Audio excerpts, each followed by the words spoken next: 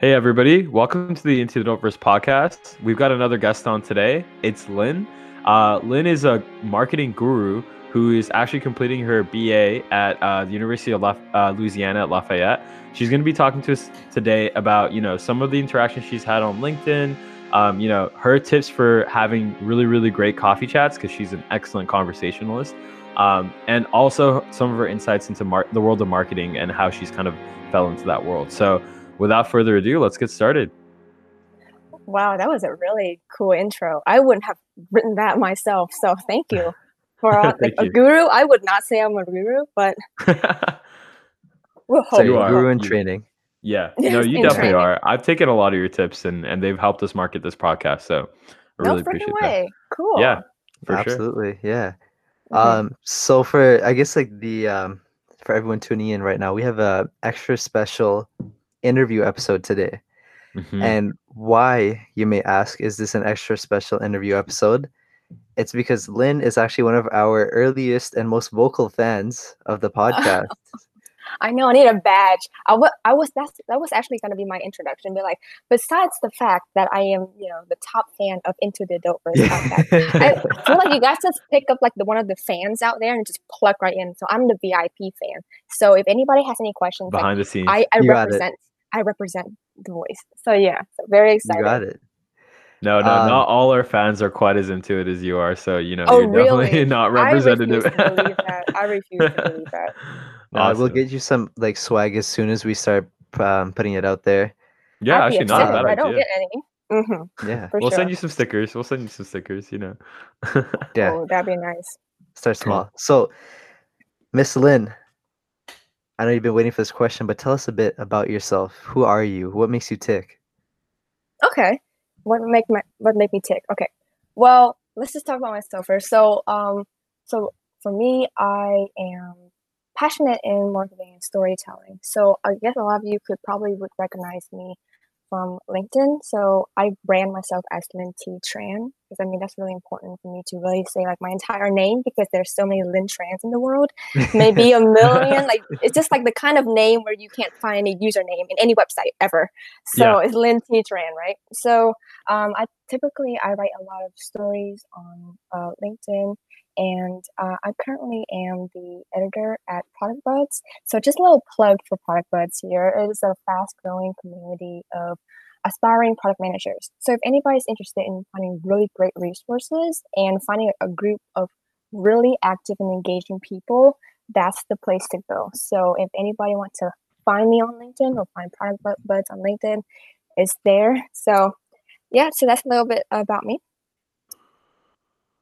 Amazing. Cool. So, okay, first of all, storytelling is such a huge thing. And I definitely want to dive into that a bit more in a bit.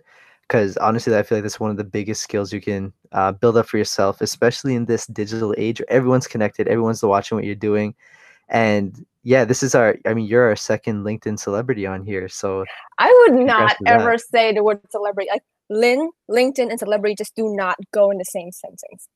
Like that's not how it works. Do not do that. I don't know. I'm a fan. I think I'm a fan. So I would consider you're a celebrity in my eyes. Yeah. Oh gosh. Yeah. I look out for your posts. This is not exactly. This really because I look out for your guys' podcast. So I feel like I don't look forward to my posts. It's actually good. It's actually really good, to be honest. That's a lot of love, yeah. But so you have a pretty large following on LinkedIn now. And I actually personally know. It's crazy because like literally like earlier today somebody approached me about this, but there's some people I know that they see, like, oh, like even Fuad and I have started to do this a little more where we're making more frequent posts on the platform. Mm-hmm. But people who are kind of just starting out on that journey, they want to build up their own brand. Mm-hmm. And it's a little harrowing to start out with, but do you have any tips for people who are just starting out on that journey? Absolutely. So, when I first started out, I really know just 5 people. But my connections in total were like 33 people of like acquaintances. So it's kind of like this awkward sense of this, oh, I think we know each other-ish, right? But not really well enough to really like comment on each other's posts kind of thing. So it was a really difficult time. Definitely when you first start out, it's going to be, I feel like it goes for any businesses or startups. Like you always have to have that initial energy and effort in to really build it, right? And so the thing about building a community is like you have to start with yourself. As in, like, you have to be the one to reach out. You have to be the one to communicate and engage with people, because the community is not just you. It's you and these people, everyone that you start to meet. So a lot of if you look through my content, all of them, like, I can tell you, like, there's so many people.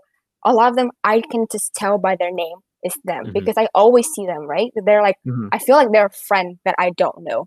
They're like, it's just somebody that you would probably sit down on a table and chat with, like you see in lunch or something like that, right? Because like they always there to support you. But that was never the case in the beginning.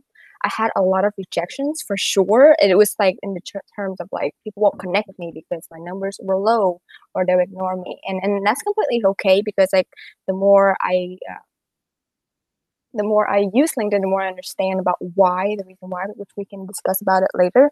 But pretty much it's going to be hard at the beginning.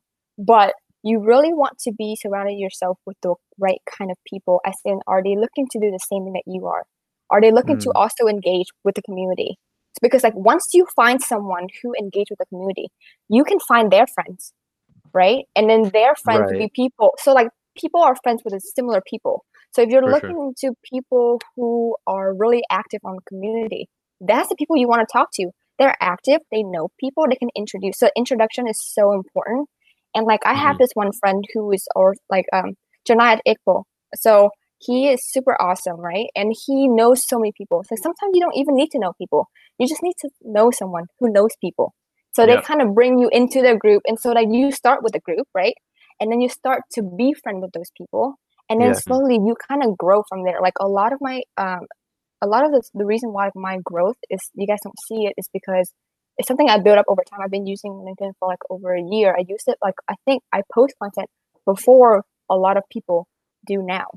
Because it wasn't a thing then. It was kind of like an awkward thing, like, oh God, you post, and it was so cringy. Like I want to bury my head under the pillow and just not ever think about it, right? I still feel like that. I hear that. Yeah. I hear that. Yeah. So I still get roasted by some friends. Yeah. Yeah. So like, so that's exactly why I actually disconnected to one of my friends. I mean, we're still friends outside, right? But I disconnected because I'm like, I cannot let you see what I do on LinkedIn. It's just something that should stay in the eyes of LinkedIners, right?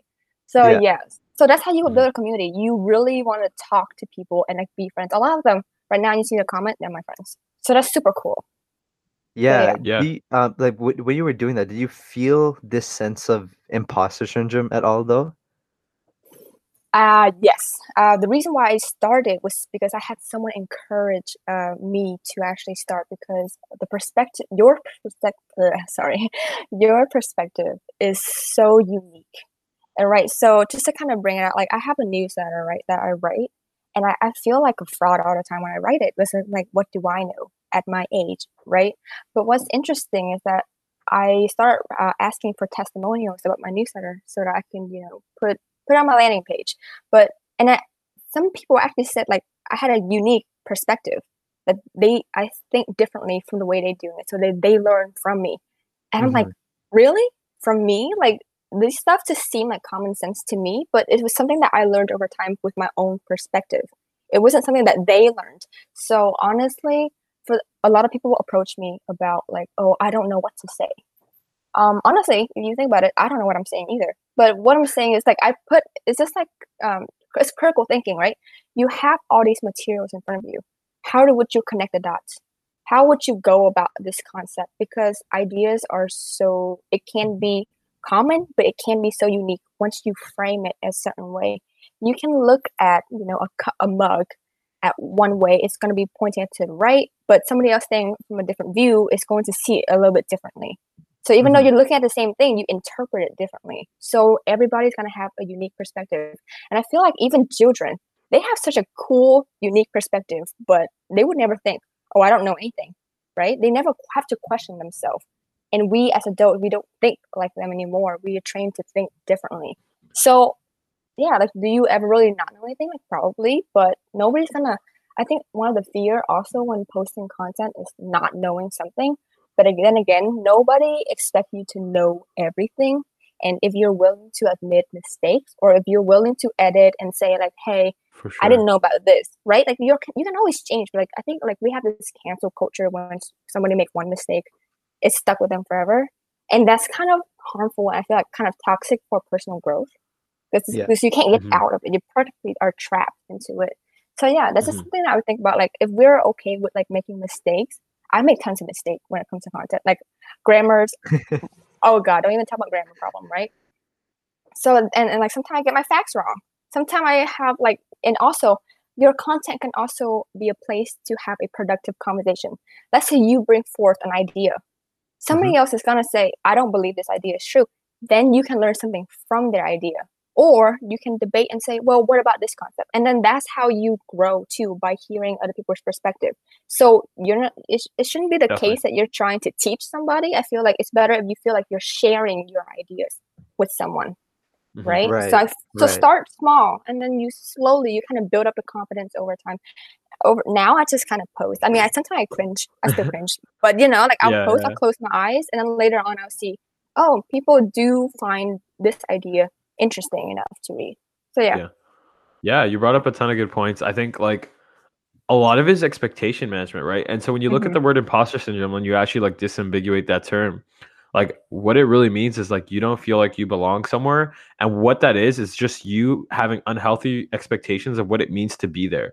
Like I definitely felt a lot of imposter syndrome, like, even back when I was like doing my first internship or my second internship, where I was like, I'm not smart enough to be here. Like I'm an imposter here. But what all that really means is like you expect people there to have like figured it out, like they made it, like, oh, like now I work at Tesla, like everyone at Tesla's smart, right? But I'm not smart. So, but that's not true. Like not everyone there is smart, right? It's not even like and I'm not saying that like, out of any disrespect, but what I'm saying is like no one is smarter than anyone else at the end of the day in the first place, right? Like they're all different metrics we use and different ways you grow and things like that, right? So for you and like, also for me as I was going on that like journey of posting things on LinkedIn was like you expect somebody who posts on LinkedIn to be somebody who knows everything, right? But that's Mm-hmm. not true. Like the people who post on LinkedIn also have a lot of flaws and also, don't know things, and that's totally okay. And they make Mm-hmm. mistakes and we shouldn't cancel them. Cancel culture is a whole nother conversation. Maybe we'll go off on a Mm-hmm. little tangent about that later. But going back to the point, like, yeah, imposter syndrome is just about managing those expectations. But one thing that I wanted to, ask you a little bit more about and probe a little bit more about is your newsletter. Because I think a lot of our interactions have actually been about your newsletter. I think I gave you some Mm-hmm. critiques at first. Honestly, there's Yes. not much to critique. It's a pretty excellent newsletter. Thank you. For those of you listening who don't follow, you should definitely go sign up for Linsights. We'll put a link in the description of the episode. But for those of you or those of the audience who are not familiar with it, maybe why don't you tell us a little bit about what made you like start this newsletter and kind of what it's about, and what are some key insights that you've taken away from building this newsletter? You guys gonna love this. You know why? The reason why the thing that made me actually acted on the fact that okay, this needs to get done was the fact that I was listening to you guys on a podcast. And No Fuad way. actually said a funny story. So I told you I was a huge fan, right? So Fuad actually you guys were discussing, like, I think it was an episode about feeling behind. I think you guys were discussing about LinkedIn. You guys can't find anything good on LinkedIn unless you spend time and you have to scroll through everything, Mm-hmm. right? And Mm-hmm. me, I completely understand that because over time, my feed was just getting so cluttered. I'm not gonna lie, since I started my newsletter, my stomach has been hurting because I had to scroll through all the feed for you guys. So if anybody wants to read the newsletter, please appreciate the fact that I had to scroll through so many posts to find some really quality content, because quality Yeah. content is there. Like you're getting people, conversations from like people in the top industry or expert, and it's super cool to hear their insights and thoughts. But some of that is Mm-hmm. hidden under a lot of posts that kind of try to sell themselves in a way that's like, oh, let's connect and grow our numbers. Then again, quantity doesn't matter. What matters is the quality of the connections you have, right? But Mm-hmm. maybe a little bit more on that later. But so yeah, so about my newsletter, I decided, I was like, you know what? I'm trying to solve a pain point, so why not? I decided so pretty much my newsletter is called Linsights. It curates LinkedIn posts. Personally, my topic the overarching theme is pretty much just about personal development, but also professional growth. So because a lot of the time when you read about the LinkedIn posts, a lot of them are just really, how do you change your perception into a better version of yourself that would benefit you in your life and in your workplace. And I feel like it's so helpful, especially in business too, because a lot of business needs some good soft skill, right? So a lot of the posts that I have, I feel like I learned a lot, and especially when I add my insights in there. And so when I add my insights in there, it's just something that I thought was maybe a little bit of common sense, right? But I feel like a total fraud when it comes to making that newsletter, because I didn't know, because a newsletter feels so much more real than a content, because a newsletter you can't edit. Once it's out, right? And it's something that I can't just edit or delete. I can't do that. And people are actually reading this, sitting down, subscribed. I mean, they want to read it and to really think it through. And it's scary to think about that. Like, do I know or do I not? And I'm like, oh, this is just like when I post on LinkedIn. It should be the same. So a lot of my posts is not always the same, because ideas and perceptions are always so different. So I can't really comment on what it is, but a lot of time, my favorite part about my newsletter is my GIFs or GIF, whoever you guys want to have that debate, right? That is the only thing I enjoy doing the most. I'm so down to debate that. Like, ridiculously down to debate that. We can do that if you want. I say GIFs. Jeff, for sure, Jeff. What about you, What do Damien? you say, Damien? Make or break. I'm about to be crucified. No, make or break. We're ending this podcast. This is it. I'm canceling this partnership. This is what tears us apart. Oh, I'm signing the divorce papers. They're already in my They're on my desk. They're on my Honestly, desk. like I gotta rep all the GIF boys out there, the GIF boys and girls. I'm sorry. I just threw up a little bit in my mouth. What logic are you using with that? Okay, the thing is, I hate English. I hate English. Like the word brooch, like BROOCH. If it's moo, yeah, that's a weird it's word. Moo, but it's brooch. It makes no sense. I mean, to be fair, who is saying brooch in 2020? Is anyone even saying that word? It does not matter. What matters is why did it exist in the first place. The reason why I hate it was because I had to read it out loud in a class on a literature, and I had to read it out. And people were like, "You mean brooch?" I'm like, "It looks like a brooch. What do you mean?" Like, and so whatever. I hate English, but I love English, but I hate it. Like, from a perspective of like a foreigner. So well, I don't want to trash anything, but I don't know. English I grew up needs learning some it. work. I still hate it. Yeah, 100%. Yeah, English is my second language as well. I'm very lucky to have learned it early, but really trash language for sure. It's gonna be it's definitely difficult for, especially like, you know, when you're like ESL, when you're trying to learn. Like, if you think about the word circus, it has 2 C's, but it's pronounced differently. Mm-hmm. And why? They have no like I before E or anything like that either. It's just like a weird word. Like, how are you supposed to approach that? Like, I just never knew how to pronounce words, and it's like my biggest fear in reading something out loud. Like, why does stuff like that exist? My language, okay, so I speak Vietnamese. Everything, like, it's impossible for you to mispronounce anything because it's a set way of doing it. I will never mispronounce anything, and that is beautiful to me in a language. So yeah. So we're totally off topic. But what were we talking about again? Was it the newsletter? We're talking about your newsletter. Yeah. Maybe like, what are some, like, you got a little bit into this, but what are some key insights from like building the actual like product that you've had? Because you talked a little about like this, like product buds and things like that. But I would argue that, like, you know, your newsletter is a product in and of itself. Like, you're the CEO of that product. You know, you're doing marketing. You're like tweaking things to get better at it. You know, you're producing content. So how has that been? Like, how has that been actually owning that product? What's the coolest thing is, if you were to look at my first newsletter that I sent and the latest, huge change. And even the cooler thing is, like, if you have subscribed from the very beginning, and to this day, I still tweak it all the time. So the fun part about the newsletter is, like, you guys can try to find what I tweaked about, like what I tweaked in comparison to the last one. I always change something. And even like, you guys don't notice, but like I get so happy. I'm like, oh, it's something new. Maybe you guys will notice. But it's super cool to see that transition and that process. Like, and every single day I learn something new about newsletter, like how it goes into your junk or like the spam folder if you don't do it a certain way.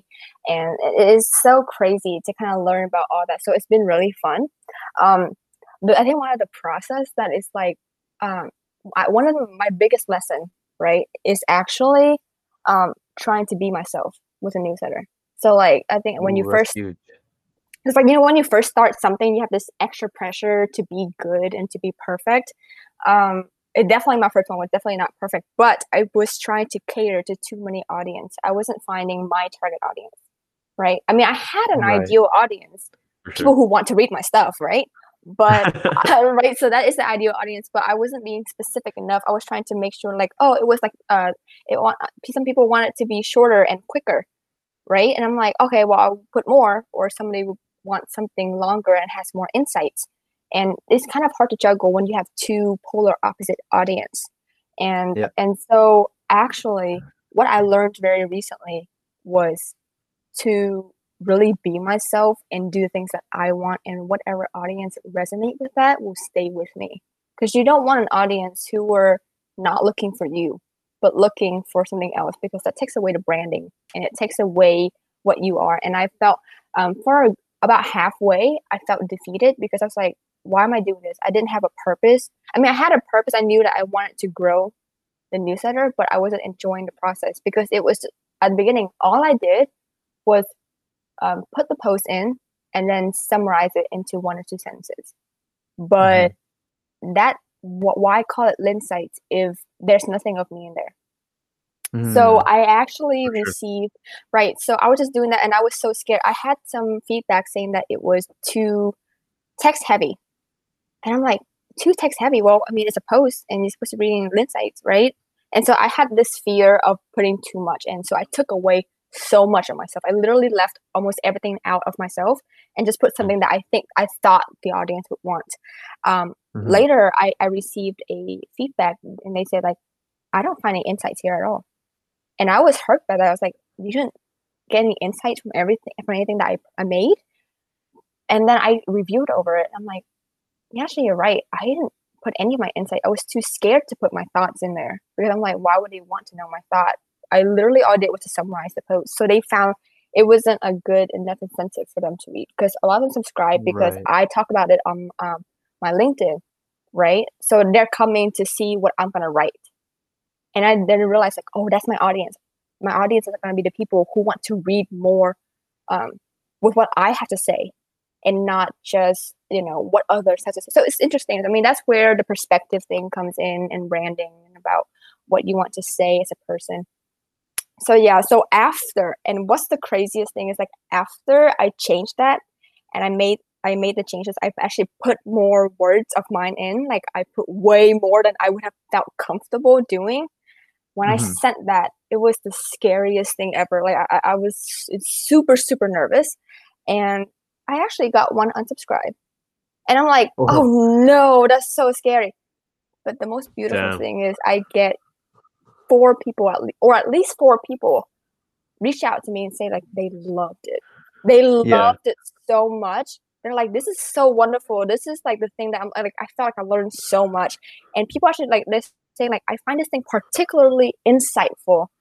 And you cannot understand, like I think I'm doing something right. If somebody unsubscribed, I mean, I stand out enough to the point where they realize, okay, I'm not being neutral. I'm not trying to fit in anymore. I'm being myself, right? So you can't please everybody. So they unsubscribe, and now I have people saying they love it. And I keep going with that, right? And every time I make a post, and like, if one subscribe, then 1 or 2 people would tell me that they like this particular week. And if somebody else unsubscribe again, I have more people telling me, like, hey, this one was a good one today. Like, I really enjoyed this particular thing, blah, blah, blah. Yeah. And so I just feel so much better. It, like, literally lightened me up. Like, it's not about trying to get everybody. It's about trying to find the right audience. So that was a huge lesson. Beautiful. And it was learned only just 1 or 2 or 3 weeks ago. So there you have it. Wow. Dude, we're smiling so much. Yeah, I know. We have the exact same thing with our podcast, man. Like, we had the exact same experience where in the beginning we were super scared. Like, dude, I think the first couple episodes to do, like, especially like book discussion, for example, we changed our book review to book discussion because we realized nobody wants to hear like a rehash of a book. Like, they want to hear our thoughts on it, right? They want to hear what we think about the ideas in the book, right? Or even like, our episode on meditation and stoicism. Like, we start off those episodes like listing out facts about stoicism or like quotes and like I love your quotes, Damien, but like nobody wants to hear like just a rehash of a book, right? They want to hear the quote because they want to hear what you think of the quote, right? And that was a huge like realization for us too. And we're still like, finding our voice and getting more comfortable. Like now we joke on the podcast, dude. We did not joke the first couple episodes. We were like sticks, bro. Like I wasn't even smiling. You think I would put that on YouTube? No way. But we're growing into it. But yeah, Damien, I know you have some thoughts too. Yeah, no, it's just like it's crazy how much like what you just said, Lynn, echoed like conversations Fuad and I have shared about like this process of like rediscovery and rediscovery and finding more of our voice through like the things we try out. And I think that's so important, putting yourself in those uncomfortable situations where you try out something new and it's a little scary at first, but once you see the results of it, it's so worth it, be it from the lessons or from the successes, right? And yeah, it's this signal to noise ratio is something that gets better with time. And I think, and this is like a theme that we've kind of mentioned before on the podcast, but the whole idea that you are your own niche. People are coming back to listen or like to read whatever you're putting out because it's you. And like you said, you can't please everybody, right? If you're trying to please everybody, then you're inherently sacrificing parts of yourself in order to like appeal to the greater audience, which is, that's boring. That's a boring route to take. You want to be vocal, you want to be loud, you want to put out as much Lynn out there as possible. You want to make it true to you. And I love that. And like I love the commitment to the growth that you have, right? So I know you love talking about that. I know you love growth. So naturally I have to ask you, what is your most memorable failure? Oh, ooh. Okay. I have to think about this one because I have a lot. I have to browse through and see which one's a good one. Good story for this, right? What's the most podcastable failure? Okay, that's a good way of putting it. The most embarrassing one, obviously. So one of the failures, when I was in 6th grade, I was in this talented music program. I don't even know why I'm in there, but I went in there for flute. But the teacher wanted me to play piano, which I was confused about because I entered for flute. So for that year, right? So you know where the story is going. So I had to play piano, right? And I felt like I was like, "What is going on?" And frankly, he was not a great teacher. Anyway, it was a requirement that we must perform. Do you see where this is going?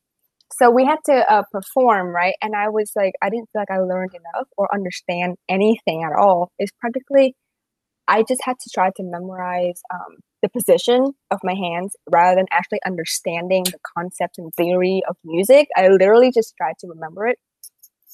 And poor me, I didn't prepare myself well enough. And so when I went on performing, and I also have a backstory, I have huge stage fright. That's enough, right? So I have a huge stage fright, and I go up there and I just like froze in front of the audience and I start playing, and I played too fast and I played it wrong, and so I had to pause and I completely stopped the music once I knew I played something wrong. I look at the audience, I was like, sorry, let me just start again.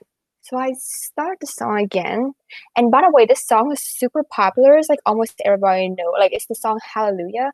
And I feel it's like it's popular enough for people to know when you play it wrong, like dead wrong. Like you can't. It's like saying like I'm playing Happy Birthday wrong. Like how do you play Happy Birthday wrong? Well, I did it right. So I just did so bad, and it's the kind. And then right after I'm done, after messing up several times, I'm sure I just made up some melody just to end it.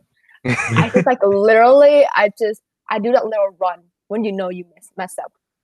Whatever you guys imagine, I did it. So it's so bad. I mean, like people would clap, but it's a pity clap. But anyway, so like even my sister, she'd tell me, she was like, I didn't even clap for you. Like that's how bad the experience was, right? It was like your sister's not a real one. I would have supported my sisters through that. I wouldn't have supported my brothers. Nah, that's what siblings are. So glad there was no cameras there. So actually, right now, I mean, so when I got home, I was like, this is so embarrassing. It was dead embarrassing. And I'm so glad nobody of the people that I treasured saw it. So that's great. Oh, beside my sister, who I treasure. Okay, so, but now I teach piano to kids. So I Wow. had to learn piano. Like out of pure embarrassment, I was like, I refused to show my face without actually becoming better. So I went home and I learned piano on my own. And I think I was also pretty lucky that I'm able to play by ear. Like I can hear the notes. Like I can tell Right. when something's off tune or something like that. So it was an easy progress. And so yeah, like, and now I've been playing for like quite several years, and I actually enjoy it, and it's so super fun. But I guess like there's so many lessons here. Is that first of all, prepare because I didn't. Second of all, um, if you don't have a growth mindset, if you're just being embarrassed about it, and then you do nothing about it, I don't think that's growth, right? I think you just have to be open to the possibility that you can be better or improve yourself. Like if you limit yourself saying I can't do it, then I don't think, like if I had thought that, I don't think I would teach piano to kids anymore. Like I would have, right? So Mm-hmm. that was my most embarrassing because it was the most vivid to the Right. point where my other I had a new teacher, new talented music teacher, and I was telling him about like my stage fright, and I was telling him it was bad. He was like, "Oh no, it's not gonna be bad." Like, I remember there was this one girl who played this one song, and she messed up in the middle of the song, and she apologized to the audience. He was retelling my story. He was No using me way. as an example of being like why I shouldn't be embarrassed because I was the prime example of why I should be embarrassed. Anyway, it's a whole crazy story. That's So awesome. That's growth if there, if there ever was any growth. I don't know if that's called. I call it that's embarrassing. That's what it is. It's embarrassing. Man, I need to get embarrassed more often then because I still can't play piano. So No, that's a good point. I was watching this is a bit of an aside, but like one of my favorite TED Talks of all time. Um I forgot exactly it's 30 Days of Rejection. I'm pretty yes, Oh sure that was the yeah. name. yeah. The guy You guys has have a seen that, book right? too. He has a book too. Yeah, Yes. Great book. Love Yeah. that. Mhm. fantastic. I've Yeah. never seen such a fantastic exemplar of why failure or just rejection and having those embarrassing moments is so good for you because you really build up Mhm. such a tough skin afterwards. And I don't know if like yours, Lynn, was enough to kind of do that or you needed more embarrassment. Honestly, no. I have to say it was never the fact that I was thick skinned. Like I don't think I ever was, and I still aren't. I get very embarrassed like pretty easily. But I think I had a purpose. Like Mm, purpose actually, like I was like, okay, like Mhm. kind of like posting content on LinkedIn. If it wasn't for the fact that I had purpose of like trying to improve my copywriting, which is the reason why I first started, I mm-hmm, would not Mhm. have continued because Mhm. a purpose is not a goal. A purpose is long term. A goal is just like whether you meet it or not, right? So for me, like having that purpose was so helpful. My purpose with the piano was like not to be embarrassed about it anymore. So I continued. So I don't think the fact that you have to be, desensitized to the fact of being embarrassed, right? I think it's just like you can hang on to your purpose and believe that you're going to get, you're going to get by and you're going to be able to do it. So I think that from me, that's my perception of it. Yeah, that's okay, beautifully so put. Purpose versus goal. I want to touch on that real quick because purpose versus goal is something I thought about a lot too. Because yeah, like we live life in increments of goals, and I used to be a huge like goal setter. I even did like a workshop recently on goal setting that you guys should check out on YouTube. But anyways, like, and I say that because life is just a never-ending set of goals. It always feels like you get one, and you're like, okay, well that was cool. Now I got to get the other one, and it just feels like it just never stops. Like I definitely felt that throughout my co-op terms where I was like, okay, well I got a job, but now I got to get another one, right? And like halfway through my job, I wasn't even enjoying it. I was like, well, where's the next one coming? Like, where am I going to Mm. interview next? Like things like that, right? And so when you disambiguate the purpose from the goal, like what you do is you're like, okay, well, my goal was to get this job, but my purpose is to become a better engineer or like, a better X or, Mm. improve my skills in this or and there's an end goal to that. Like you're never going to become the best piano player in history, right? So, or maybe you Mm. are. You have perfect pitch. I it's don't. a So maybe limiting you are. belief. Yeah, Mm. you can But do what I'm anything you saying set is, your mind to. for sure, for sure. But what I'm saying is, like that purpose is long term. Like you always can Mhm. get better. Your goal isn't to be the best. Your goal is to get better, and you can always get better. So that's really Exactly. cool. Yeah, I mean, like, kind of keeping up that theme because I guess this whole notion of like building up relationships, building up community is something that you really embody through all the content that you put out, Lynn. And Thank I you. want to talk a bit about an interesting Twitter exchange that you had recently. Oh, that's a fun one. Yeah, because I was just watching it and it was equally inspiring and entertaining to watch. So could you just tell us a bit about what happened and what made you want to initiate that engagement in the first place?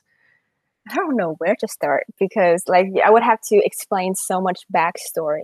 So pretty much, so just kind of a backstory. I like innovative and fun ways to go. Like I like to think of me as fun. I don't know if everybody think that, but I personally like I just like to have fun and like Can I don't confirm. expect. We think that. We definitely think that, yeah. So like I like to have fun and like not being so serious about everything. So I feel like in a professional setting, you just feel like you're so stuck in this trap of like, oh, I need to be all buttoned up and be perfect, and I don't really have fun with that. But and I wasn't gonna be serious, but I can tell like so. Let me start out by saying this is company on Twitter, so it's Fast. The name is just Fast, right? And so what they do, so pretty much about them is like they are doing a one-click checkout process for sellers so that when you can check out like super super quick. But the thing about that brand, it doesn't matter to me much about what they do. What matters to me was their brand. Their brand is like the next tech of Wendy's. It's so beautiful. Like they joke around, they're serious, and it's like they have actually like developed a personality that you can think of. They're like, oh, so you like if you can identify the brand by its tone and voice, they're doing something right. For sure. Right. Because you don't want them to think of it as like another neutral ground. You don't want to stay neutral in a world of being so busy all the time, right? Because like in a busy market, not standing out is the same as being invisible, right? So sorry, that was a cool quote. So I had to think about the quote. That was, yeah, that was writing that down. That's gonna be in the fly over our description. That's not my Yeah. quote. I put a quote down because I knew you guys love quotes, so I have to prepare a quote. So they were so great. So I decided to have fun. So what they did was like they're like, hey, if you guys give us a picture, we'll put on a helmet on your face. So so that's what I did. So but the thing is, I joined in after it was 2 days late. Like the thing was already over to begin with. And I was like, hey, is there any more helmets left? Because I know I'm 2 days late. So, and for some reason, they told me no, right? At first, I'm like, check back next time. But then, like, just 15 minutes or 30 minutes later, they're like, oh, you know what? We found one. Here you go. So it was kind of nice. I'm like, oh, okay. So so now that they interact with me, I need to continue this conversation. So I kind of like, right. So I kind of try to see if they're going to continue. And like, and then I just found like a perfect chance to plug myself because I love plugging when I possibly can. Because as a marketer, it's nature that you want to plug something. Definitely. So I plugged myself, and I just say like, oh, okay. So I don't know. You guys just have to read it. I'll give you guys the link for you guys to see because I don't want to have to spoil the fun. So pretty much at the end of it all, I actually got someone actually approached me for an internship opportunity based on the interaction that they saw with Fast. So that same huge W. It's huge. It's so freaking cool because like they can see my personality and they accept my personality. And I feel like that is the number one thing for me. It's like I want to be in a workplace where they can accept my personality as a whole. So by the way, a little content creation tip. If you be yourself, because a lot of people say they're scared to post on LinkedIn specifically was because they're in a professional environment and they're afraid of being judged. But remember, they're hiring you as a person, right? So, and also, do you want to be working in a place where they would judge you? Like, how comfortable would that environment be? Yeah. So that's just something to think about. Like, you're going to be an embodiment of yourself. And if they don't accept you, do you even want to be there? So it's like you're trying to fit in the mold. So there's that. So just have fun. I had fun with my Twitter interaction, and they definitely remember me 100%. They actually messaged me, they DM me, they said stay in touch, and I respond to them with a GIF, not a gift. Nice. I love that you mentioned that at the end because that's just facts. That's just factual. The GIF, but yeah, the super ton of points to touch about there, and Damien, you can touch on some too, but. I like what you said about bringing your personality to work because I think one thing that I thought, and I don't know why I thought this because it didn't make any sense to think this, but at the time it did, was that, when you haven't really had a corporate job and you haven't really been in a corporate position, you seem to think that like, yeah, you got to like restrain your personality when you're at work. But the reality is, dude, that's like 8 hours a day. You're really not going to be yourself for 8 hours a day every day. Like that's a lot of time, right? And at first in my co-op terms, I was like kind of like modulating myself and like, a little bit worried about like how it would stand out and like, how it would talk and things like that. But as I've gone and like, this is my like 14th or 15th month of work in a row now. I'm becoming way more comfortable just being myself at work. Like before I would like wear a long sleeve so that my tattoo wouldn't show, like when on Zoom calls and things like that. And like I would modulate how I talked. I would modulate the jokes I made. And like obviously I don't make offensive jokes, but like, there is a place for humor, and I would consider myself, maybe some of you would disagree, sometimes a humorous guy. And so, like things like that people don't realize that, especially as young professionals, because you just don't have experience in it. But then you go to work and your boss is like, like swearing and talking about his kids and like, being himself. And like, that's really, really great to see. So yeah, I like that you mentioned that a lot. That's how you stand out, by being yourself. For sure. Yeah. Yeah. That's a good point. Yeah. Yeah, David, no, thanks for mentioning that, Fuad. Yeah. I just wanted to, because like kind of keeping that point up. Lynn, I know you and I are like both introverts, so I just wanted to talk about that a little bit because I mean, like, I'm as introverts, Fuad isn't really shy to let his personality show, but sometimes being introverted, that can be a little bit of an obstacle.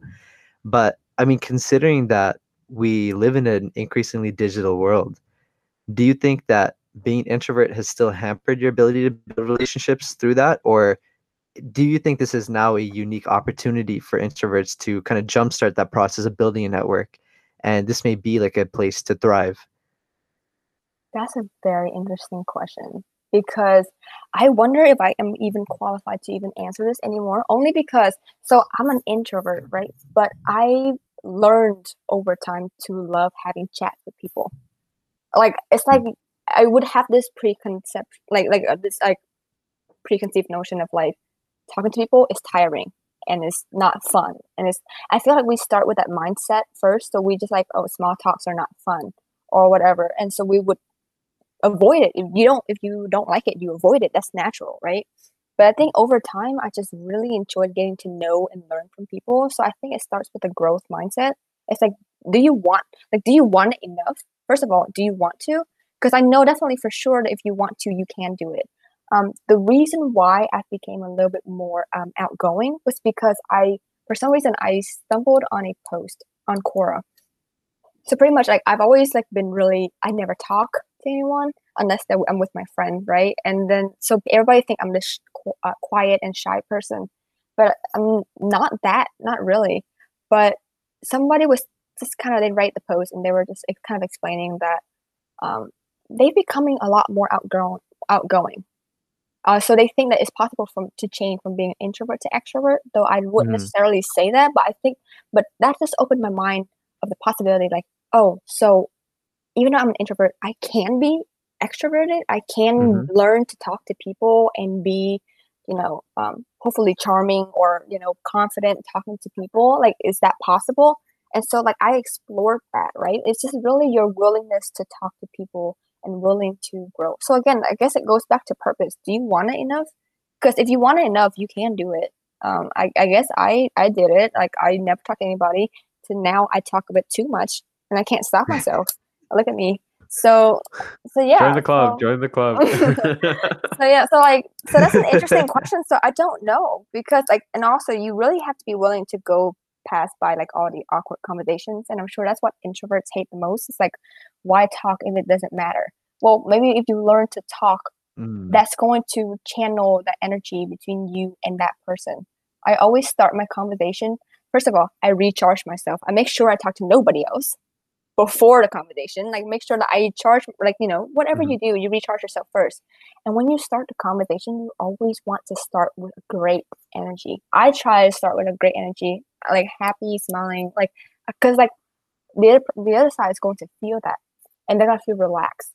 And you want a relax, like you want to relax too. Like, you don't want to start off like all stiff and button up, and you're like, okay, I don't know what to talk about, because you're afraid to share. Another number one thing about that I learned about having a conversation is the willingness to share. That was a huge part because I was always really like private. Never wanted to share anything because I was kind of raised that way to never like, just don't let people know your secrets. They're gonna hurt you. They're gonna use that against you.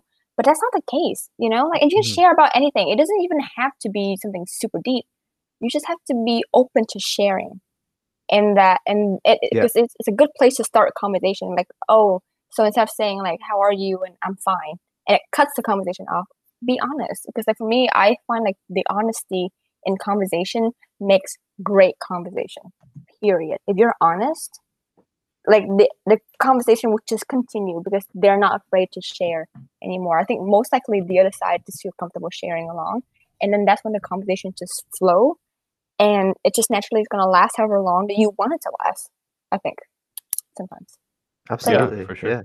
Yeah, kind of on that note, like, how are you honest during coffee chats? Because I feel like with strangers, it's really hard sometimes. Like, you don't know the person, you're not really comfortable with them. And I would say that you're probably one of the best coffee chatters I've ever met. Like, you're really, really good at doing it. Like, we had a coffee chat, and like, I was like, damn, like, I thought I was good, but this girl has me hella comfortable. She's like getting me to talk about so much stuff. So like, how do you do that? Like, how do you make someone feel comfortable? And like, how do you, like, is it like a quid pro quo? Like, you show your vulnerability and they show you theirs, like, how does that work for you? Give us some tips. That's cool. First of all, that's super cool because I'm a fan, and then you guys are telling me that I'm cool, which is great. So anyway, so in the comments, so I actually, I had to learn how to have a conversation with people through so many awkward conversations. So I had to kind of navigate and kind of learn. Also, you guys check out on YouTube, Charisma on Command, because I had to learn I have to learn on how to have a conversation, like, because I feel like there really is a technique, not a technique, but over time you kind of learn on how to see the people and also, first of all, this is such a cliche thing, but like, be yourself, right? Cliche, and it's overly said, but because it's overly said, people don't take it seriously. So I always start a conversation. So like, again, how are you? And I will be dead honest with you whenever I answer that question. I'll be like, I'm not feeling great today, or like, like, oh, today was so stressful. I told that to Damien when we first started a conversation too, and I was sharing like I look at them as a friend. I'm looking at that person as a potential friend that I'm really sharing with, right? So like, I don't look at them as stranger. I look at them like they're gonna be great friends with me, and like, that's gonna be fun.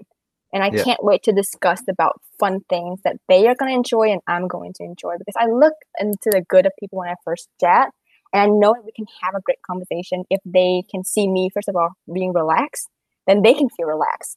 And like, when you are you set a tone when you first start. So starting a conversation is so important, because if you start awkward, the rest of the conversation is going to be hard to pull up from, I feel like, because it's not necessarily a first impression, but just like, how do you start the mood, right? When your boss walks in, is he happy or is he mad? Like that just entirely sets the tone for the rest of the conversation, right? So I don't know. So the guy that caught me by surprise that you guys said that. So yeah, and then you also want to be genuinely interested, because the genuine part is gonna be really important, because if you're gonna get bored, it's gonna show. I feel like it's gonna show if you get bored. So try to find conversation that's going to interest you and the other person. And I believe Damien said that he likes to talk about what people are passionate about, because that's gonna get people all worked up. And ask questions about them too. Ask questions like, how are they doing? How are they really doing? So what are they like? And just continue on from there. I feel like it's just gonna flow naturally, I think. I don't know. Hopefully. I mean, like, if they're willing to kind of play the part. Oh, yeah. So let me just emphasize this one. I've had one bad conversation that scarred me so bad. Because they were willing to open themselves. It's like, and by the way, when you have a bad conversation, don't think of it as your fault. It has to be a good conversation required two active participants. You can't always have a great conversation, even if you're the best conversationalist in the world. The other side doesn't want to participate. You're never gonna get anything good out of that. So don't beat yourself up if the conversation just turns so awful. It's two sides. I think it has to be two active participants for it to have a good conversation. Yeah, that's a good tip. Yeah. First, and I had a bit of a tough conversation recently too. Yeah, But we did. no, with somebody else. Yeah. That With the one what? was it was a tough one with it. We had a tough they fought on a somebody else too, and like this Lynn, one I was pretty mentioned this in recently, our and it in was our really chat. hard to get Yeah, through. And Wait, what? I It talked was. about oh, this you when we did, when we talked one on one, but we had Oh, a tough okay. conversation recently, and yeah, it was really hard. It's definitely not like it's yeah, a two-way street, right? Like no matter Mm-hmm. how much energy two people bring or one person brings to the conversation, it's hard to reciprocate sometimes. Yeah. Mm-hmm. But definitely, like, yeah. no one had to talk. But like You can I learn. Go ahead, Damon. yeah. I mean, I think you kind of touched upon like the question I mentioned earlier, right? About being an introvert, whether it's like is something that hampers or actually empowers you in like a digital world. I think it is a matter of experience and practice, right? Like as Yeah. you have more coffee Mm-hmm. chats, you get better at conversation. You just have to Mm-hmm. put yourself in a position to again, it comes down to like what is the uncomfortable thing to do. Usually that sets that can be your north star to show you what you need to do. Because if it's uncomfortable, it means you're in a position where it's uncharted territory. You're learning some new things. If you keep avoiding conversation, you're never going to get good at it, right? So Mm-hmm.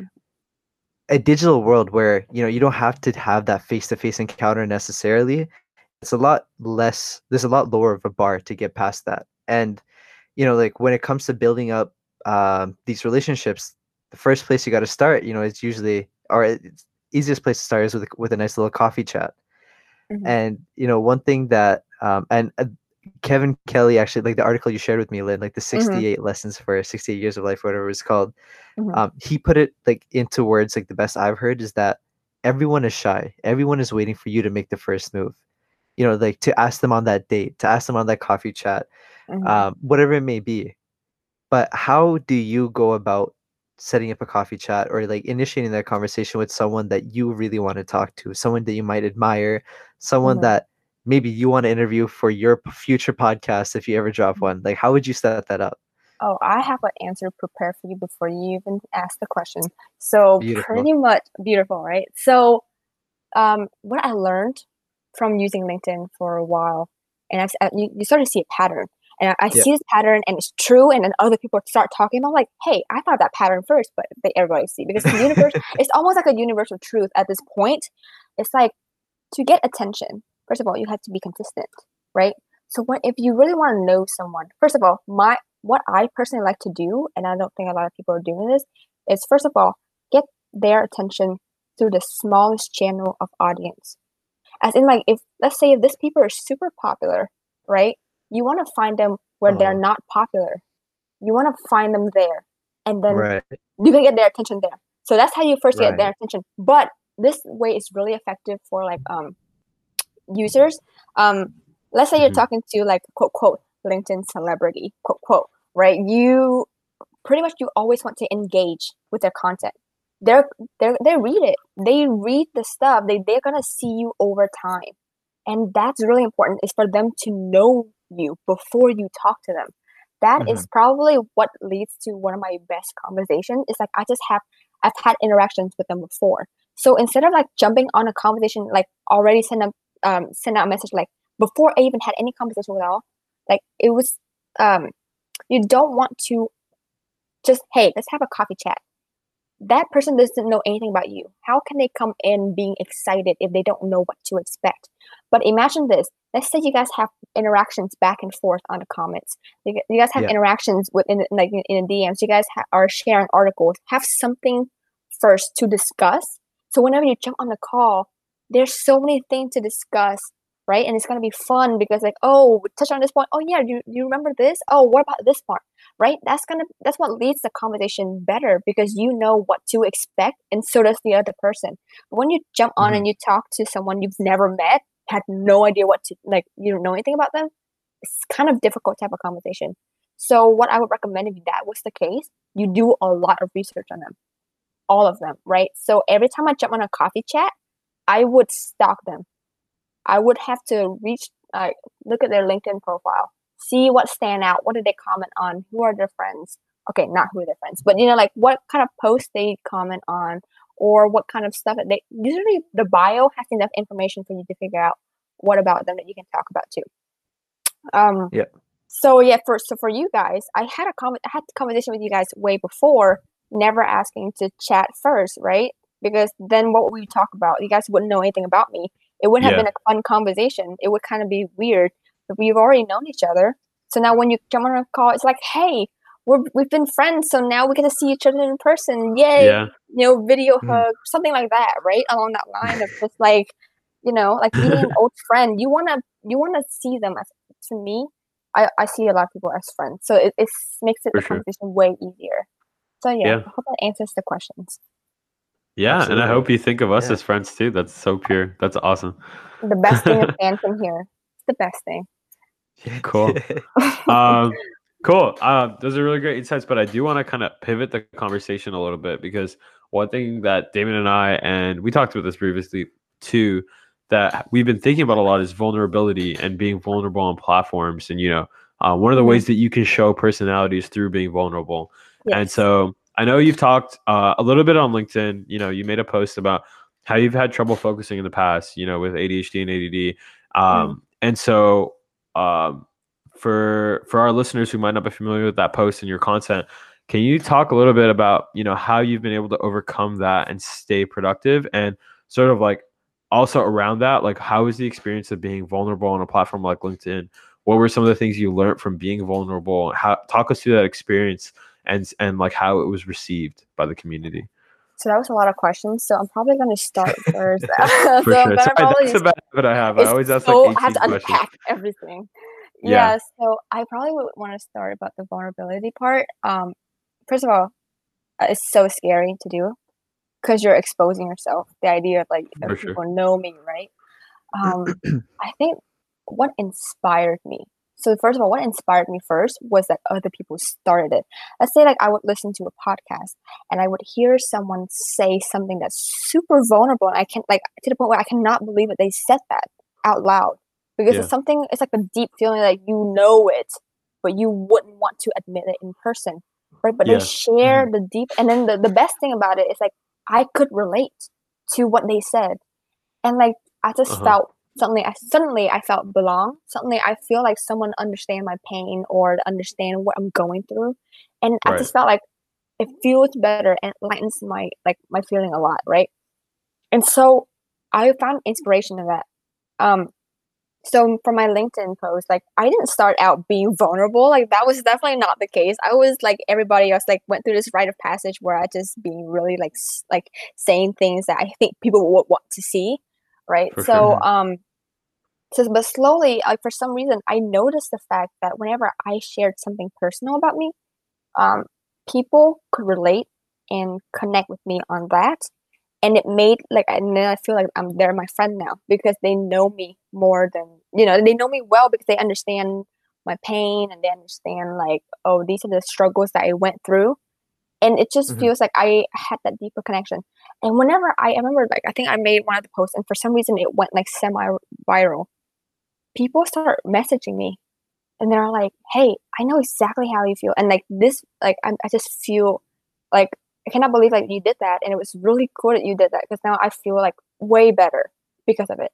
Like just because they saw the message or they felt better, just like I did when I listened to the podcast. For sure. And I just felt like, I felt kind of like, I don't know, like how to explain this, empowered in a way. Like I feel like maybe my message could help people feel like they belong. People feel open to sharing about themselves. I've had people like type me this and like, hey, I thank you so much for like posting this because now I feel more comfortable posting on my own with my own words and share about myself and stuff like that. And like I've had a lot of these messages. And when it comes to the ADHD post, people reached out to me saying like they kind of struggle with that too, like, and they can't believe that I actually said it because it shows a bit of my flaw. Because I said that I zone out a lot, and I'm afraid that it could affect my performance. Because it's like if I'm not paying attention to the right thing, that's scary, right? Because you always see in the job description like like pay attention to details. I mean, how can I do that when I have ADHD and my head is all over the place, right? So that's scary. But once I post that out, like people really like they resonate with my message, and I felt like that just helped me continue on being open to sharing more things like that because it helped me, so maybe it'll help other people. So I guess that was my purpose. My purpose shifted from copywriting to sharing things that could help people feel better, enjoy the content, and maybe get something out of it. Maybe insight that can help them move on with their life in a better process. So I don't know. So that's just my take on it. Yeah, We've that's only No, I super love cool. that. Yeah, It's such we a kind of beautiful transitioned. thing. Oh, sorry. Go ahead, Damien.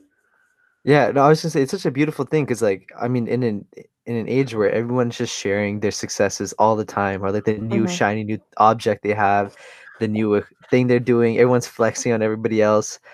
It's so refreshing to see a little bit of vulnerability out there, just to make it feel like, it's okay where you're at. You don't have to be perfect. Just because everyone else looks like it doesn't mean that you have to be. And it's something I think like more people need to like see more content of. So hopefully, like, you can inspire more people, and Fuad can inspire more people. I can inspire more people to start doing that as well. Yeah, But hopefully. you were saying, Fuad. Yeah, I was gonna say like that transition point again, like it's pretty cool because we sort of saw that with our own podcast. Like I think we started and the title Into the Adultverse with like like let's make like a toolkit for people who are like confused about entering adulthood. But now it's just like we just talk about things that are cool and we're like, dude, hopefully people vibe with it. Hopefully people learn a little bit from it. Hopefully people like are like, damn, I really relate to that, when we talk about some of our low points and things like that. And like, that's it, like, yeah, obviously, we still want to, help people transition into early adulthood and things like that. But like, I think that's like not necessarily a secondary goal, but there's a lot of other goals that we can weave into this narrative with it. So cool that you've also found that transition. Like you started off with just trying to improve your copywriting, which is, not a selfish goal, but like it's focused on you. And now your goal is like focused on other people, right? Which is pretty cool. I feel like it's a rite of passage to start out not being yourself and learning to be yourself, and that's growth. Bam. Definitely. With That that is knowledge. growth. There you go. I feel like it's so cool. Like I love seeing like the process. Like I listen to your podcast and I see you guys are like just trying new thing and experience, and it's just so cool. Like the growth is actually into the adultverse, right? Like you see it. Like everything about being an adult is growth, right? Meta. Yeah. So you're welcome. It. That's what all the fans wanted to say. I just said it for them. I represent them. So there you go.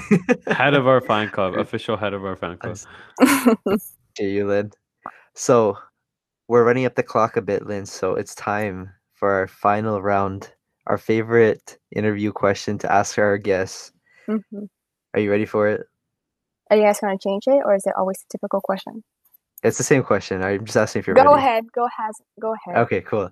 So, Lynn, there's a billboard, right? A billboard that can reach millions of people.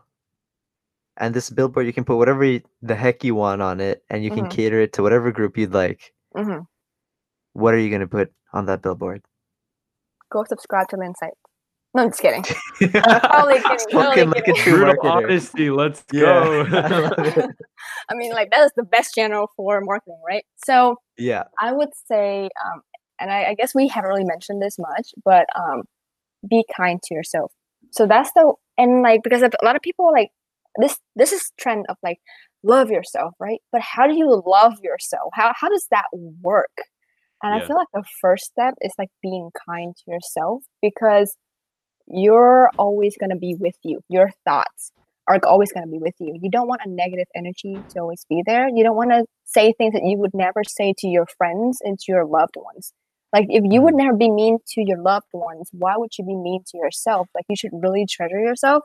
And so when I say like be kind to yourself, it doesn't have to be like you look at yourself and you're saying like I'm the best, I am 100%, I am great. I don't feel like that's believable. My approach is that I say like I'm okay. I'm not the best right now, but I'm not the worst. I'm all right just as I am, and I'm okay. And that just helped me feel a lot better. Like I'm not yelling at myself like, why are you so stupid? Why are you this and that, right? And I feel like that's when you further away from loving yourself. So you just try to learn to love yourself unconditionally. So what I would say is to be kind to yourself, because I feel like it relates to a lot of like mistakes, right? When you grow, you're going to make a lot of mistakes, and you have to be kind to yourself when you make those mistakes. So there you have it. That is my answer. Love it. Love that. Yeah, Yeah, beautiful message. we need more self-love in this world, especially, especially on LinkedIn. Everyone's a hustler. Nobody has some time for themselves. Everything's either work or side hustle. That's it, Yeah. period. Yeah. Speaking of time for myself, I'm about to go take a walk. I'm about to go take myself on a little date. You inspired me. I'm going to be kind to myself because if I had a friend who was as overworked as I was, I'd take him on a walk. So thank you for inspiring that, Lynn. Love that. Anyways, unfortunately, we're at the end of our time because if we didn't cut it somewhere, we talk for hours and hours and hours, and you never get any sleep. And I know that I'm on the Pacific Coast, but you guys are probably struggling to stay awake at this point. So thank you so much for. Yeah, well, thank you so much for hopping on the call in. Really, really appreciate it. It was a pleasure of a conversation. I know you're going to be back on this show eventually because there's so much more we need to talk. Oh, absolutely. You guys said it. President of our fan club. Thank you. How are we not going to have you on again? Yeah, please. Like, you have to link me under there so that people can reach out to me and be like, hey, let's talk about how much we love Damien and Fuad and the podcast and you and your insights. And just kidding. Just plugging myself again. Can't stop plugging myself. No, that's the only part of that that will happen. The beginning part's not going to happen. But, hopefully people do enjoy this conversation. And yeah, thank you so much again. Hopefully you have a beautiful rest of your day, beautiful rest of your night. And we'll definitely hit you up. But great conversation. Yeah, where would be the best place for people to reach you, Lynn? Would be definitely on LinkedIn. So www.linkedin.com/in/LINHTUTRAN. Bam. You can go ahead and type that. I will link that in the description. Yeah. Oh, absolutely. And, for everyone listening, definitely subscribe to Lynn's site. It's a great newsletter. And I've derived a lot of value from it. So, thank you guys. Yeah. Yeah, signing off. Keep the GIFs coming. Bye. Yeah.